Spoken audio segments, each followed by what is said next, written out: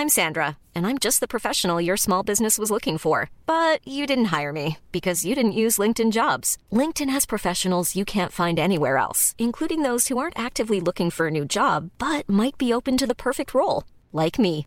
In a given month, over 70% of LinkedIn users don't visit other leading job sites. So if you're not looking on LinkedIn, you'll miss out on great candidates like Sandra. Start hiring professionals like a professional. Post your free job on linkedin.com/people today. Ever catch yourself eating the same flavorless dinner 3 days in a row?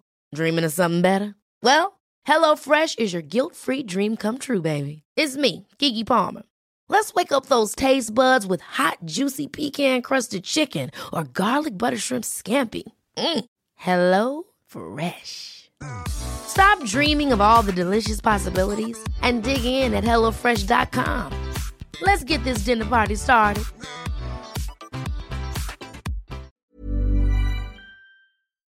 Hello everyone, welcome back to another episode of I've Never Had an Original Thought with me, Becky Lee. This week I am joined by Lou Brown. Now, Lou was born in London and has 2 older sisters and has always loved art and drawing from a young age when they used to draw under their granddad's table. Lou started their company, Good Strange Vibes, while studying at Newcastle University as a form of self-healing. Lou is also an avid surfer and palm reader. They are dedicated to not only revolutionising the way we think about sex, gender and identity, but they are dedicated activists for many social issues, including working with refugees in Greece, caring for the environment and supporting minority groups in protests. Despite Lou doing all of this and giving up so much of their time, they are still an amazing friend. Lou is thoughtful, funny, and always down for a boogie, especially to Paolo Nutini. Just be careful if you have pita bread because they might eat a bite of it without you looking. Now, as you can see, this lovely description was written by our mutual friend Darcy, but I think it really does encapsulate my guest Lou on this week's podcast. We talk all things body positivity, sex education, and self-care and self-love. I will add a little trigger warning here. We do go over eating disorders at one point. So if any of that bit is triggering to you or makes you feel unhappy or unsafe, just feel free to skip it. But there's so much positivity. Lou is such a light. So I really hope you enjoy this episode. And as always, please rate it 5 stars and subscribe so you get to hear all of my other guests in future. Okay, thank you. See you. Bye.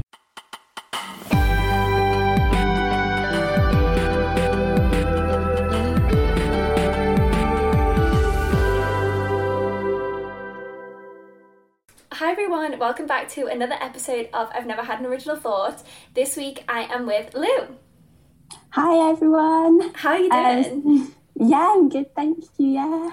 So for those who don't know what you do and what you get up to, why don't you explain a bit about yourself? Nice. So I'm Lou. I'm a non-binary artist, so I use they them pronouns, and I run a small art business called Good Strange Vibes.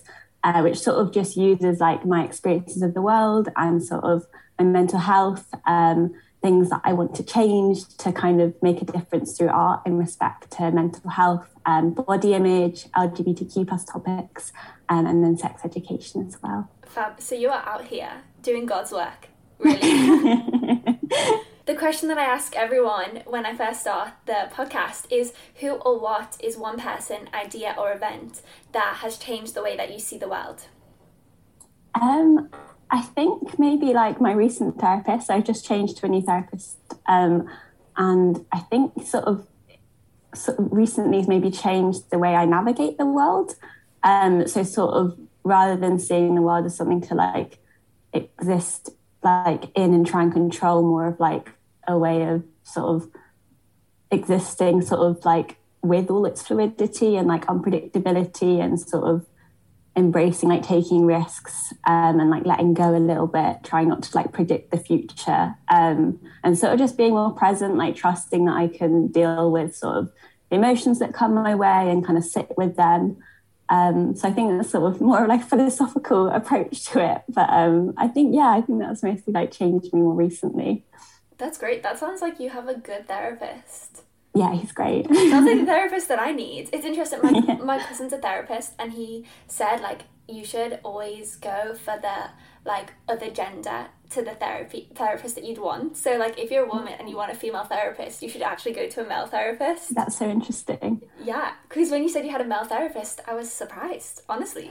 Yeah, I mean, I've had like, I've never had a non-binary therapist, well, as far as I'm aware, but I've had my like previous therapist was a woman, and like I loved her as well. Like I'd had her for about 5 years, so we had like a strong bond. But then it was also like a nice time to kind of change, as like I transitioned to like moving to London, and I think like both therapists have quite different approaches. The like previous one was maybe more of like a soothing space, somewhere for me to like work out my identity and sort of navigate like the challenges of like each week. Whereas this one sort of feels like I'm kind of changing, the way I navigate the world and sort of move through it.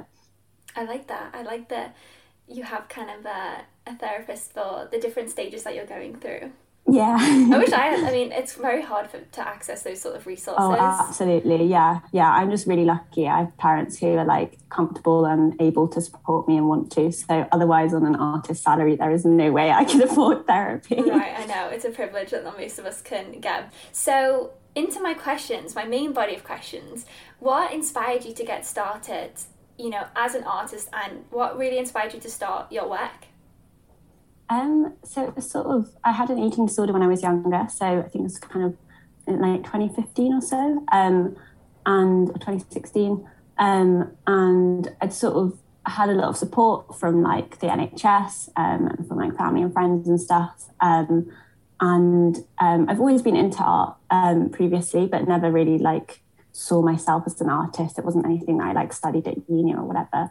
But yeah, I was at this point in my recovery where I was sort of doing much better, but I still kind of thought very negatively about my body. And I was in the habit of each evening, I'd sort of go to the mirror and sort of pick out parts of my body I didn't like or I wanted to change. And like having studied psychology while I was at uni, I sort of knew that habits are really hard to just break all of a sudden, and thought, okay, so I'm probably going to like gravitate towards the mirror in the evening. How can I sort of adjust this habit a little bit?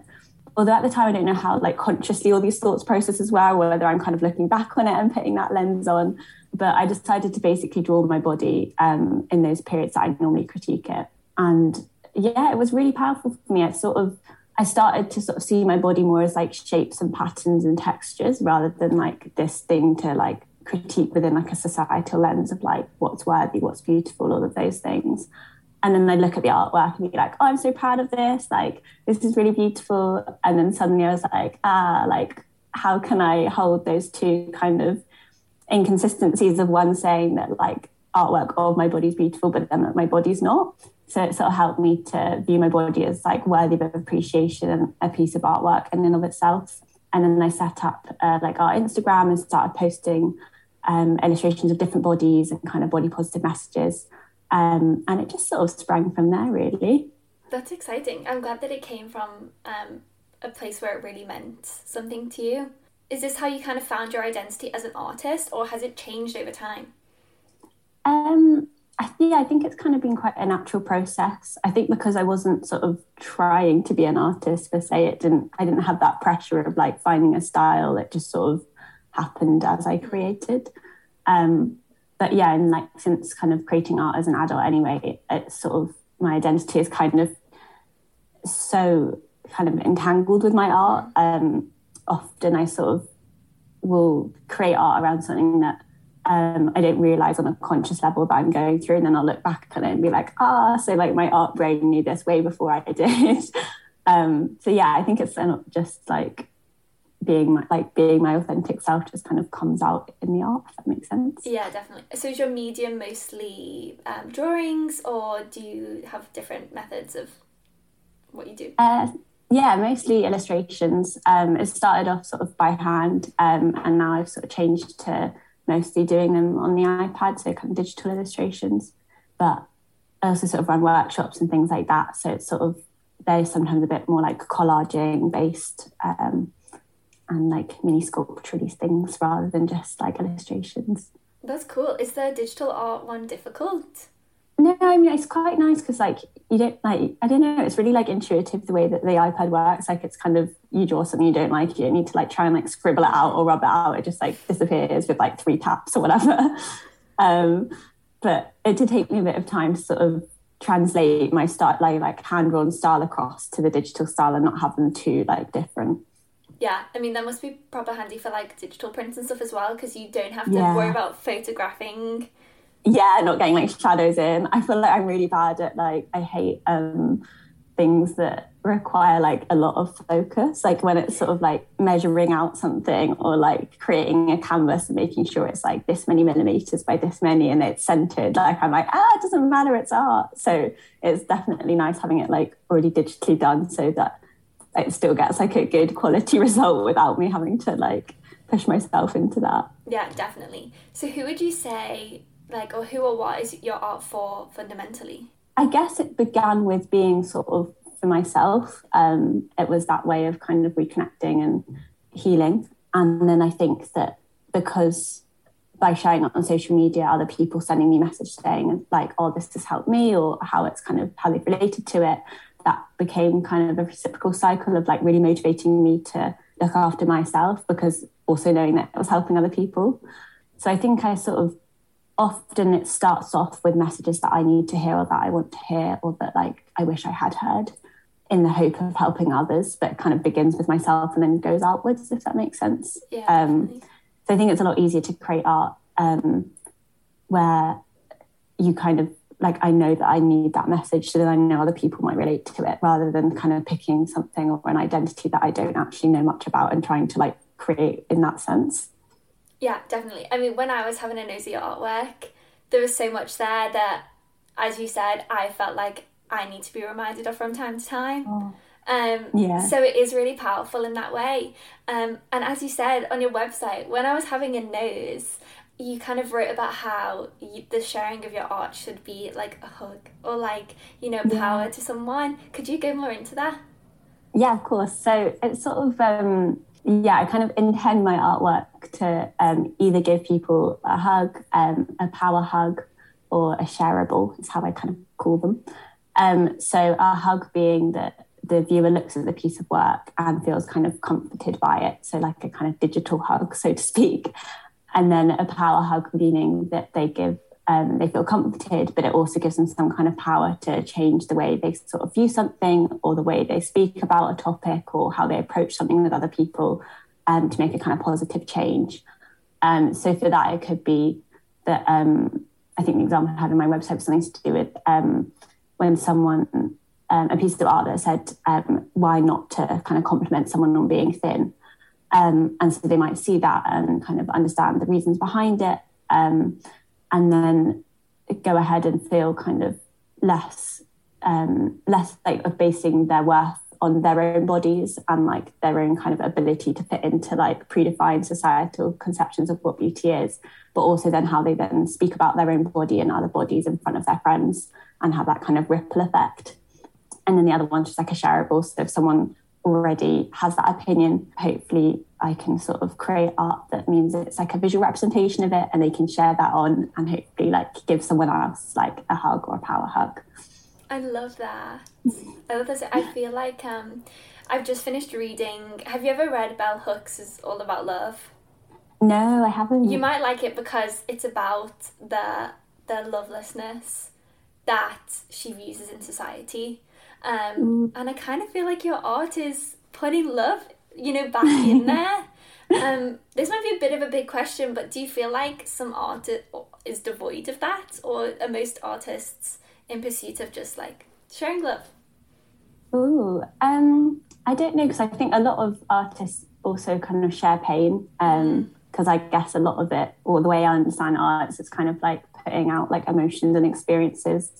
And there is a lot of pain undeniably in the world, and there also needs to be space for artwork that acknowledges that and gives people something to sort of, that it isn't all like fairies and like you are loved and all of that, but it actually acknowledging that things are tough, and ignoring that doesn't necessarily like help.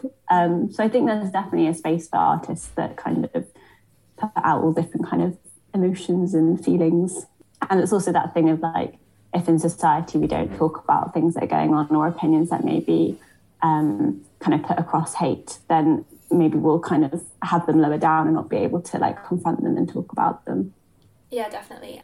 But to pivot slightly, obviously you create art that fundamentally, you know, is for you, is for like other people, and comes from a place of goodness, but you also live and like you monetize your art. Do you feel like you exist in that passion economy? What is the passion economy? So the passion economy is this idea that like people who have passions, hobbies are often pressured to monetize it, to make it their livelihood. And then over time, they completely fall out of love with it because it's something that becomes a burden, because they're like, this is a job now. You know, it's no longer something that I love. Have you ever found that? I think sometimes, you can get kind of caught up in the stress of it all, and like running a business is like so hard, and like I don't really know what I'm doing half the time. So I think it's I think I'm lucky in the sense that because my art and business is so centered on values, it's kind of easier in a way to not like fall away from that, because I'm always trying to refocus on what that is. So it does mean that sometimes I'll miss out on business opportunities because I don't want to work for a certain client, or I'm like too scared to like ask for much money or whatever. So yeah, I think sometimes, but also I do just feel really like grateful that I can do this work. And part of the way I maybe deal with that is that I do like childcare work on the side as well, to like facilitate my income. So I'm not having to push for kind of doing jobs that don't align with like my values and like why I create. And yeah, I'm just lucky a lot of like the clients that I do work for choose to work with me because of those values and because they believe in those things. So often the work that I'm creating for commissions, I'm really passionate about as well. So that definitely helps. So what sort of commission work do you end up doing? Is it for charities, or what type of businesses approach you? So one of the commissions I'm doing at the moment is for a community interest company that's based in the northeast of England, called Changing Relations. So that project is it's called Let's Talk About Sex, and they are have been asking sort of the public to send anonymous stories of positive relationships, whether that's like platonic or romantic. It could be like one night stands or long-term relationships. And then I've been hired to illustrate those stories for a sort of zine and to be displayed. I think it's at Durham's like Summer City Festival. So that's something that's really close to my heart, and I really like believe in sort of not just talking about like harmful stereotypes or like negative relationships, which is so important to talk about, but also then showing actually what does it look like to have a positive relationship? Like, how is communication valuable? Like, how do you actually put trust into a relationship, and actually having real stories to show. So that's like one of the things I do. Some of the other stuff is sort of maybe I've worked for Bend and Shake and like Sister Shack, which is sort of queer nights out. So doing the events posters, so things like that. That's cool. Can I ask what you've learned from the sex scene, positive relationships? Like, could you give us insight on what makes a positive relationship?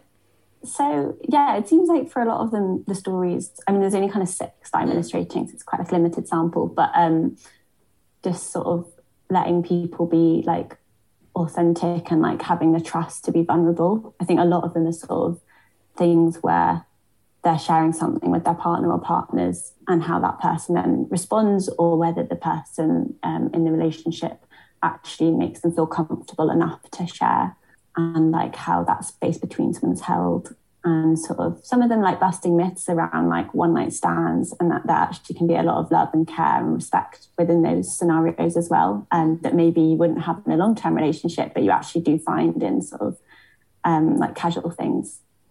Yeah, they've been so beautiful. I love when I get to illustrate like other people's stories. I think it was kind of the first time I did it was with my sex education project, and I was a bit nervous because like it's quite a lot of trust for someone to share with you something so vulnerable and honest. And so I really wanted to do the stories justice because they were absolutely amazing. I just felt, so honoured that people were comfortable to share with me. But it's been really good. That's good. I remember Darcy's our mutual friend, for the listeners, telling me about this project and asking me to write in a story. And I wanted to know if my story ever made it. I don't know what one was. I didn't even know you'd submitted. Oh, really? Maybe. Because they're all anonymous. I didn't know, but I think all of them that were submitted made it. So I think you're in the zine. Oh my gosh. Sold across UK bookstores. Well, like 3, I think. Oh my gosh, no, I'll so yeah, your sex story must be in there. Well, guys, if you want to find out what my sex story is, I'm going to tell you. You can buy the zine. Yeah. And then you can write in. Find out. And you'll be like, was this one you, Becky? And I'll be like, no, try again. Yeah. Oh, that's so cool. I didn't know you'd submitted one. Yeah, I remember Darcy asking, and I was like, you know what, I think because it was kind of like not unconventional, but like kind of things that happen during sex that you kind of wanted to normalize. Yeah. Right? Yeah, so I had a funny incident, obviously one time. I know my parents listen to this podcast, so I won't go into it in too much detail, but I thought, this will be perfect for the zine. Well, I loved all the stories, so I'm sure yours was perfect. Yeah, it's a good one. So yeah, I'm gonna definitely purchase it after this. I'm gonna put it up on my wall. I'm gonna show my partner, and I'll be like, "Look, we made it. We're famous." I know, exactly. I've been drawn. So that's amazing. I can't wait to buy that. So is sex education and healthy sexual relationships important to you as well then, and illustrating that? Yeah, definitely. I think it's something that's like stuff that's taboo I find really interesting to draw and really like important to talk about. And yeah, I've always kind of was interested in like going into the sex ed field, and then it was only sort of in lockdown that I was like, oh, I'm actually gonna make this project a reality. And that's when I like had the original call out for stories, and then I illustrated maybe 8, but it was all sort of unpaid for, so I then like had big plans for it to do like the zine or a book, but I had to put the project on hold because of not being paid. And then I was really lucky in 2021. I applied for funding from an organisation called Curious Arts, which is like a queer arts sort of charity organisation that supports like LGBTQ plus artists and audiences. And I got funding from them to sort of get more stories and actually make it into a zine. And it also meant that I've been able to donate lots of zines as well to the different sort of organisations and charities that promote like sex education and LGBTQ plus education. So yeah, I really love doing it. And I learn a lot too. I mean, I don't know about you, but the sex education I received at school was literally like nothing. It certainly didn't include like LGBTQ plus relations. So it wasn't like necessarily that like, I don't know, just didn't really do very much for like actually navigating sex in the real world. So I think I love the concept of using real people's stories and real people's experiences to be like, actually, this is what it can look like. And because all the stories that were submitted were so different, it also showed that there's just limitless ways of having or not having a sex life, of the emotions that you feel during and after sex, and sort of who you can have sex with and how and what that looks like. And yeah, it's sort of, again, it's a resource that I would have liked to have, and I'm happy that I have now. So yeah, I'm like so grateful to everyone that submitted stories, and I really hope to do another version and hopefully get sort of a book deal or something like that, because I literally love this project so much. Yeah, it sounds incredible, and I completely echo what you say about sex education in schools being awful. I think I was in an all-girls like Church of England school, so I think they did their best with the tools that they were given, I guess. But as you said, it was so heteronormative, and it felt very much like sex was something done like to us. Like women would just kind of like it was just about penetrative sex, and it was like, this is what happens to you as a woman. Don't get pregnant, and also like don't catch an STI. And if you don't do those 2 things, it should be fine. Yeah, exactly. It's so bad. And also, like, I hate the way they sort of split by gender as well. I mean, there's going to be queer kids and trans kids and non-binary kids. And also the fact that, like, actually it's really helpful to know what happens with someone else's body, because, like, 1, you might be in a relationship with them, but 2, just to kind of have empathy and understanding. So I think, like, we should kind of be taught about all different body functions, and that thing of, like, even a group of women who do all identify as women, they will have completely different bodies and completely maybe different experiences of periods. Some of them might not have periods, some of them might not. There's never been a faster or easier way to start your weight loss journey than with PlushCare. PlushCare accepts most insurance plans and gives you online access to board-certified physicians who can prescribe FDA-approved weight loss medications like Wegovy and Zepbound for those who qualify. Take charge of your health and speak with a board-certified physician about a weight loss plan that's right for you. Get started today at plushcare.com/weight loss. That's plushcare.com/weight loss. plushcare.com/weight loss. Ever catch yourself eating the same flavorless dinner 3 days in a row? Dreaming of something better? Well, HelloFresh is your guilt-free dream come true, baby. It's me, Keke Palmer. Let's wake up those taste buds with hot, juicy pecan-crusted chicken or garlic butter shrimp scampi. Hello Fresh. Stop dreaming of all the delicious possibilities and dig in at HelloFresh.com. Let's get this dinner party started. One size fits all seems like a good idea for clothes until you try them on. Same goes for healthcare. That's why United Healthcare offers flexible, budget-friendly coverage for medical, vision, dental, and more. Learn more at UH1.com. Quality sleep is essential. That's why the Sleep Number Smart Bed is designed for your ever-evolving sleep needs. Need a bed that's firmer or softer on either side? Helps you sleep at a comfortable temperature? Sleep Number Smart Beds let you individualize your comfort, so you sleep better together. J.D. Power ranks Sleep Number number 1 in customer satisfaction with mattresses purchased in-store. And now, save 50% on the Sleep Number Limited Edition Smart Bed for a limited time. For J.D. Power 2023 award information, visit jdpower.com/awards. Only at a Sleep Number store or sleepnumber.com. Or have a womb, like it's just, it's really sort of restrictive when we separate things in like a binary system. I think that can be applied like sort of across kind of how we see the world as well, and sort of these things of like, again, like whether sex is good or bad, but actually it can be boring, it can be fun, it can be sexy, it can be scary, it can be exciting. Like all of these things kind of need a more nuanced look and sort of opening things out a bit more. I think you're right. I don't think we're given the right tools to speak about it as well. Obviously, you touched earlier on your journey through like self-love and recovering from an eating disorder. How could you go more into depth about how you were able to really see your body as kind of like shapes and as a piece of art? Because I'm sure that's something that doesn't happen overnight.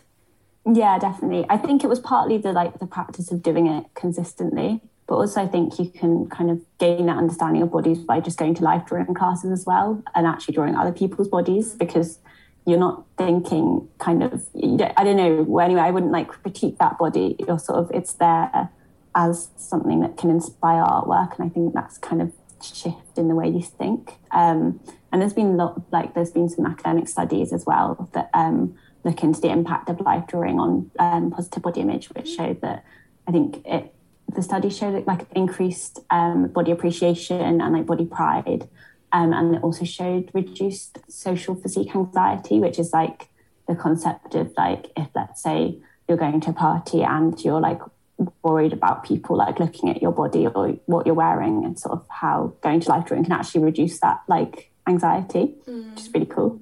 So that's one like active step that someone could take, especially if they're not feeling like doing it on their own. Because drawing your body can be a really kind of intense experience, and it certainly isn't for everyone. I think with any of these things, there's not like a one size fits all. You can't just like everyone just buys this one like skin cream or like thing, and then they're suddenly fixed. Like you said, it's like a whole process, and I think it's really individual as well. I agree. I think it's difficult as well because today, unfortunately, I find that self-love's kind of wrapped up in like almost like a capitalist message as well. Yeah. Like, oh, but buy this will help you love yourself, you know? Did you find like those sorts of same pressures? Yeah, and I just, it's all ridiculous. The whole like the neoliberal like capitalization on this is sort of completely taken over the like narrative of what it actually is, and really destroying it in a way. And sort of like self-love is a continuous journey. And I think the way that it's presented in maybe like and like big businesses like take hold of it to like sell a pair of leggings or whatever, is this idea of that you should sort of love everything about you 100% of the time, and that buying this one thing is going to fix that. But really, yeah, that's completely unattainable. You can't love yourself or every part of you at all times. I mean, there's different things that happen in your life. You'll have setbacks. Even within a day, you're going to feel different about yourself, like from start to finish, even if it's in a sort of small scale. And I kind of see self-love a lot more as sort of an overarching like level of respect and kind of a pledge to sort of treat my body and my mind with compassion. So sort of listening to what it needs. If it's hungry, feeding it. If it's tired, if I can access having a nap, then doing that. And sort of if I'm upset or I think I'm overreacting, then treating myself with compassion and sort of thinking, okay, well, that's how you're feeling right now. Like, what can I do to make this feel a bit better? Sort of like treating yourself how you would treat like your closest friends, I guess. But I definitely think that's been sort of taken away within, like, as you say, the kind of capitalization of it all. And yeah, I also think that's what relates to self-care as well. The idea that like we lose what it really is. And it's really just like, yeah, tending to yourself with like care and respect and like meeting your needs. And these needs for each person is going to be completely different. Someone, it might be that a face mask is really helpful for them. But for other people, they might just need like shelter and food as a first level. Like accessing self-care is also a difficult thing. Like you need energy and time and resources. And like also kind of the monopolization of it takes away from, or like puts this kind of individual neoliberal like responsibility that you are in charge of your mental health, and if you're struggling it's kind of your fault, and kind of takes away this responsibility which should actually be within the community and the government to actually fund like NHS services. Like you said before, like I'm so lucky that I can access therapy, and like I'd be in a completely different state if I couldn't. And like, yeah, it shouldn't be used in a way to make someone feel bad if they're like not able to self-care or their self-care isn't enough, sort of thing. I completely agree. You've just blown my mind about the individualization. Such a big rant. No, honestly, because it almost feels like the same problem. Like it's the same thing that like gives you the problem that's selling you the solution. If you see what I mean, like yeah. Society makes me feel so bad about myself, but it's like the same businesses that are like, you feel so bad, why don't you do this? But like also there's our product at the same time that you need to do that. And I'm like, but you were the one that made me feel bad in the first place. No, exactly. Oh. That's great. I mean, it's a catch-22.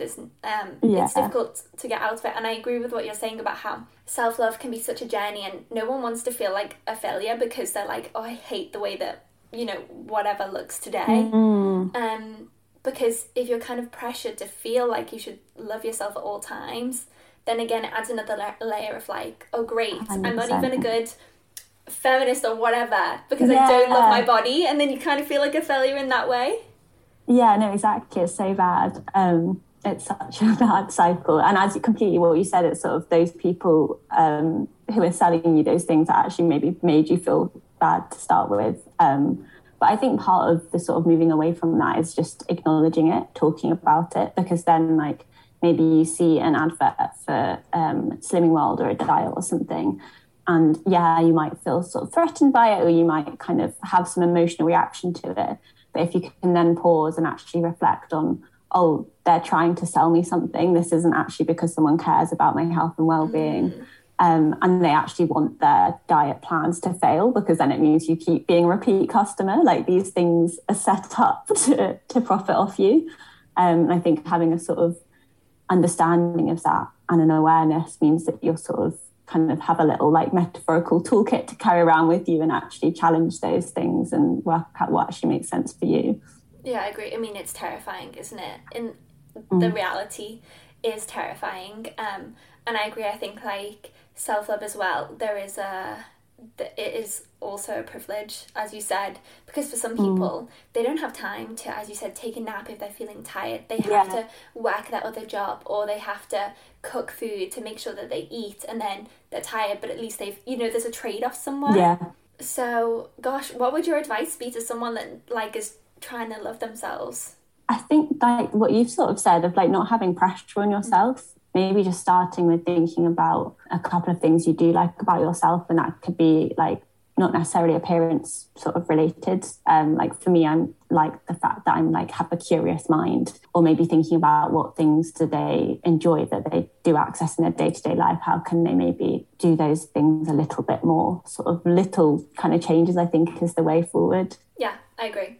So could you go into a little bit more about the workshops that you run? What's the purpose of them? And yeah, how are they?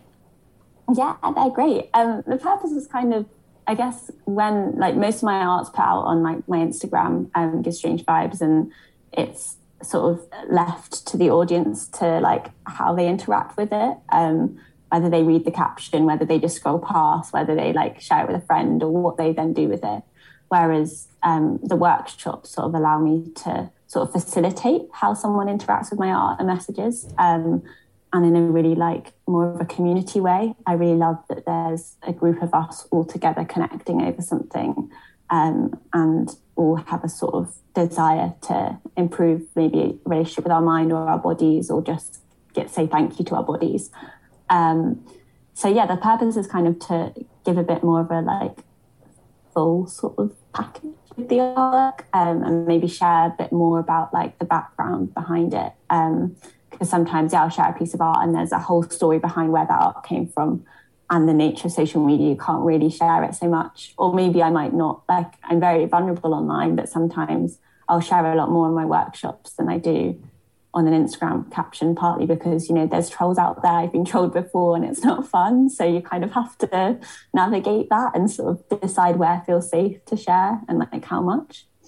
So that's kind of the purpose of the workshops. And I run a couple of different ones. The main one I do is sort of a body gratitude one. So it's where I get participants to create a thank you card to their bodies, thinking about like not appearance related attributes, but like the functions of their body and how their bodies help them do things that they enjoy in the day, and sort of looking at that rather than looking at sort of, appearance. And just kind of, I think in our society, we don't really stop to be grateful for the fact that like we're alive, and that maybe you can be grateful for your eyes, for like seeing your friends, or feeling like the sun on your skin, or you can be grateful if you're like a singer for your voice. And there's all those things that like when we're actually aware of and can practice gratitude, it can have really positive impacts on well-being and sort of, life satisfaction, things like that. So it's sort of helping people have a tool that then they can like have that card. And if they have a bad body image day, they can turn to that card and not just like have those messages from themselves, but also know that they created that within a community of other people who are on their own journeys as well. How can people transition from self-love from a place of like aesthetics? And not that there's a hierarchy between them, not that loving oneself for aesthetics is a bad thing, it's not. But also how can you balance it between like believing you look good aesthetically and that being amazing, but also, do you know what I'm trying to say here? No, I do. I think it's kind of internalizing that idea that your worth isn't dependent on your body. Yes. In the same way that like your gender isn't defined by your body. Like your body is just something that you exist in to navigate the world. And as you said, there's nothing wrong, and it's lovely if you do kind of have a positive relationship with the appearance of your body. But kind of also allowing yourself to embrace and accept and sort of be grateful for what it does do. And having, I think also within this conversation, it also needs to sort of bridge the idea that some people might experience chronic pain or gender dysphoria or sort of a disability of some sort, and that can make being grateful for your like the functions of your body a bit more difficult, or more difficult on some days and not on others. And I think sort of the journey of being grateful for the functions of your body has to be sort of meeting it where it is. It's not like, again, this idea that you should say like everyone should be grateful for their legs for walking them somewhere, because some people won't have legs, some people's legs, it isn't so easy to walk, or they just hate walking and that's not something they particularly feel grateful for. And just sort of, meeting yourself where you are, thinking about the things that actually do make sense in your life. And being gentle, understanding that sometimes you're not going to feel grateful for your body, and that's okay. But I definitely think there should be a shift to more thinking about like, what your body does for you and valuing it for that. I think we can't isolate the experience of like society, and I guess fundamentally for me, especially like the male gaze telling me that the thing that I should care most about is not that my body's functioning, but is that it's functioning for someone else sometimes. You know what I mean?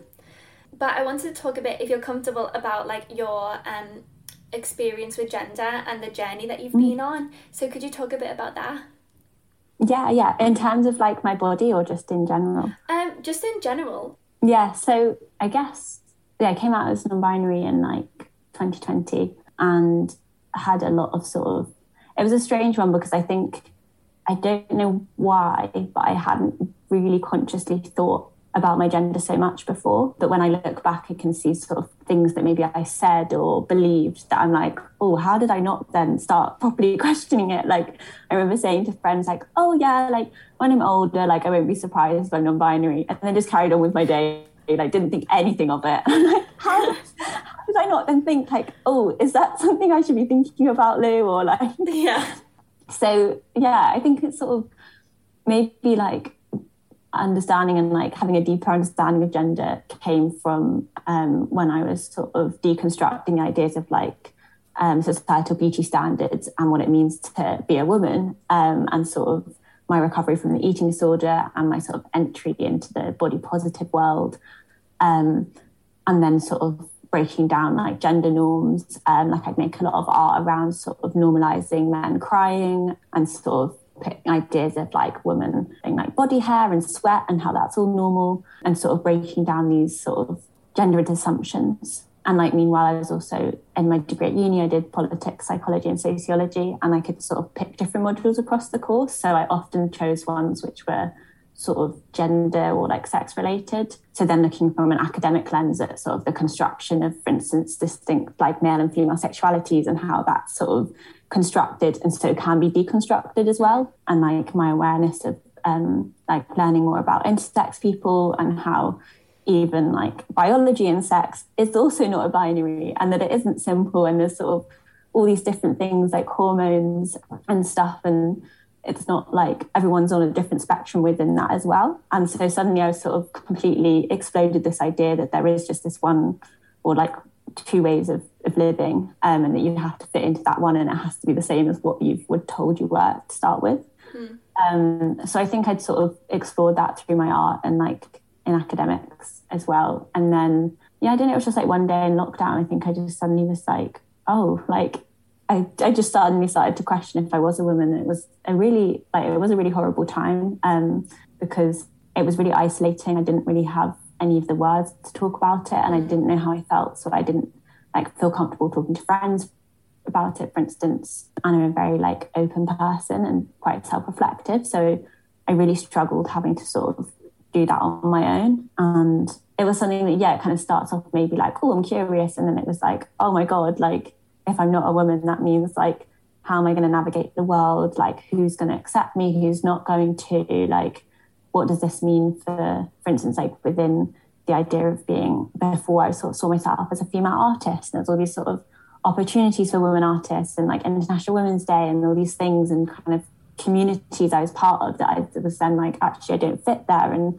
who will kind of pick me back up from it. So it was a really difficult time, and there was a lot of kind of questioning whether my feelings around it were valid, because I didn't have this thing of, often the like narrative of trans people in the media is very limited. It's sort of this idea that from the age of 3, like you're like, let's say you were assigned male at birth, that you were like wearing dresses and trying on lipstick and all of this stuff, and all of this kind of gender dysphoria and this whole kind of traumatic background, and that it was always sort of 100%, but it wasn't 100% for me. And I didn't know, like when I was younger, even though there were certain signs, it wasn't something that was sort of obvious. So it was really hard to kind of embrace the term non-binary, because I felt like I didn't sort of deserve it, or that it wasn't like I needed to never change. But then in reality, it was, I needed just like gender affirming messages kind of reminding me that like how I felt at the time is valid, and it's okay to change your mind. Even with sort of like me and some of like my trans friends were discussing the other day, that like when you choose a new name, for instance, if you decide to do that, you also don't want the pressure of like that has to be your name, and that if someone puts in the effort to change it, that then it's like this massive burden for them to change it again. But like, it's a big deal, and like, you have to try things on. And same with like names, with identities, with pronouns, to really know what does fit and what feels the most comfortable. So yeah, I kind of relied on my art a bit as I was coming to terms with my gender identity, and like sort of as I was building up to coming out to people was when I started creating like a 3D online exhibition about my gender identity, which I sort of used to publicly come out to people, because one, it sort of helped me sift through and understand my gender through art, but it also meant that I could write down all these thoughts and feelings and create this exhibition, and it sort of put the emotional load in a way off to everyone could kind of view that themselves rather than me having to explain it to everyone individually. And it meant that like I did like it was free to attend, but there was like an optional donation, and then like 50% of that donation went to AKT. And so it was great to sort of, one, be paid for the labour of coming out and like explaining this like identity stuff, because it was emotionally, like intellectually, physically exhausting. And then two, to be able to like raise money for a queer charity was also something that was really motivating and helped me sort of like have the energy and the passion to be like, actually, I'm going to do this. And yeah, it's been good. It's sort of, I'm really lucky. I've had like family that's accepted me as I am, and same with a lot, like most, like with my friends as well. But it is something you sort of continually have to navigate. And like we said, with self-love and with body image, gender is also something that's a continuous journey, and you'll learn new things about you, whether you're cis or trans or however you identify. There's always going to be new things in life, so we're always going to be changing and developing and wanting to maybe try out new things or not. Definitely. And how much support is there for queer artists? I'm just curious. Well, I was really lucky because previously I've only just moved back to London, but I was living in Newcastle, and there's this organisation, Curious Arts, and they're all based around sort of LGBTQ plus artists. And they sort of, did the funding for my sex ed project, and then also recently commissioned me to do some artwork for them as well. So I was really lucky that I was in a space that there was that organisation that was there, and I was able to make connections with them.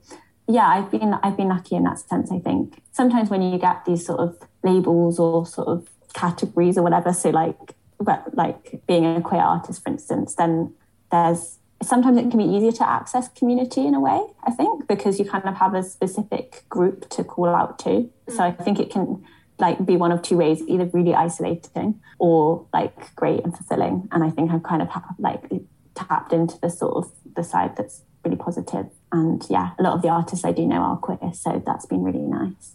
Fab. Okay, the question that I want to finish on is, what advice would you give to anyone that would like to kind of get into art and start sharing it with the world? I think like kind of across this whole podcast, I feel like I keep just being like, don't have pressure on yourself, like be compassionate. But I think that's the thing. It's like artwork's just worthy in and of itself. It doesn't need to look like aesthetic or particular way. The just process of creating, I think, can be so valuable, and just, getting to it. I think one of the ways often in workshops, because they're sort of the ones I run are kind of, they could be for artists, but they're also for people who maybe aren't so confident with artwork.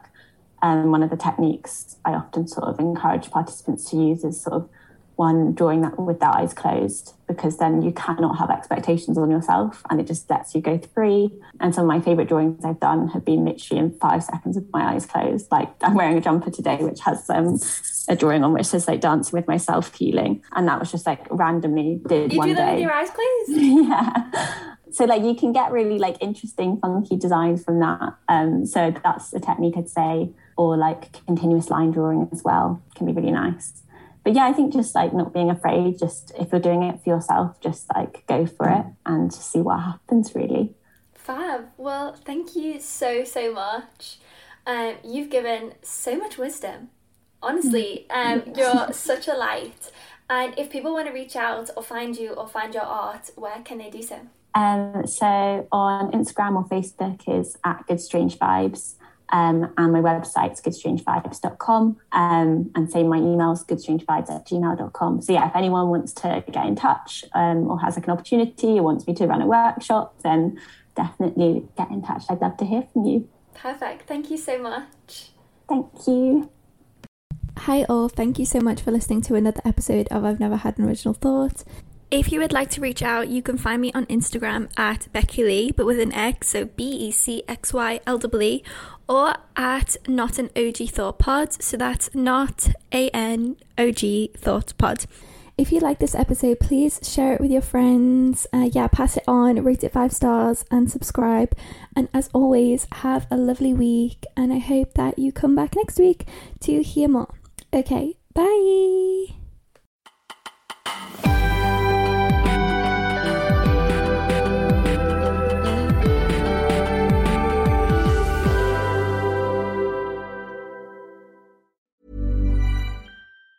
Planning for your next trip? Elevate your travel style with Quince. Quince has all the jet-setting essentials you'll want for your next getaway, like European linen, premium luggage options, buttery soft Italian leather bags, and so much more. And it's all priced at 50 to 80% less than similar brands. Plus, Quince only works with factories that use safe and ethical manufacturing practices. Pack your bags with high-quality essentials you'll be wearing for vacations to come with Quince. Go to quince.com/trip for free shipping and 365-day returns.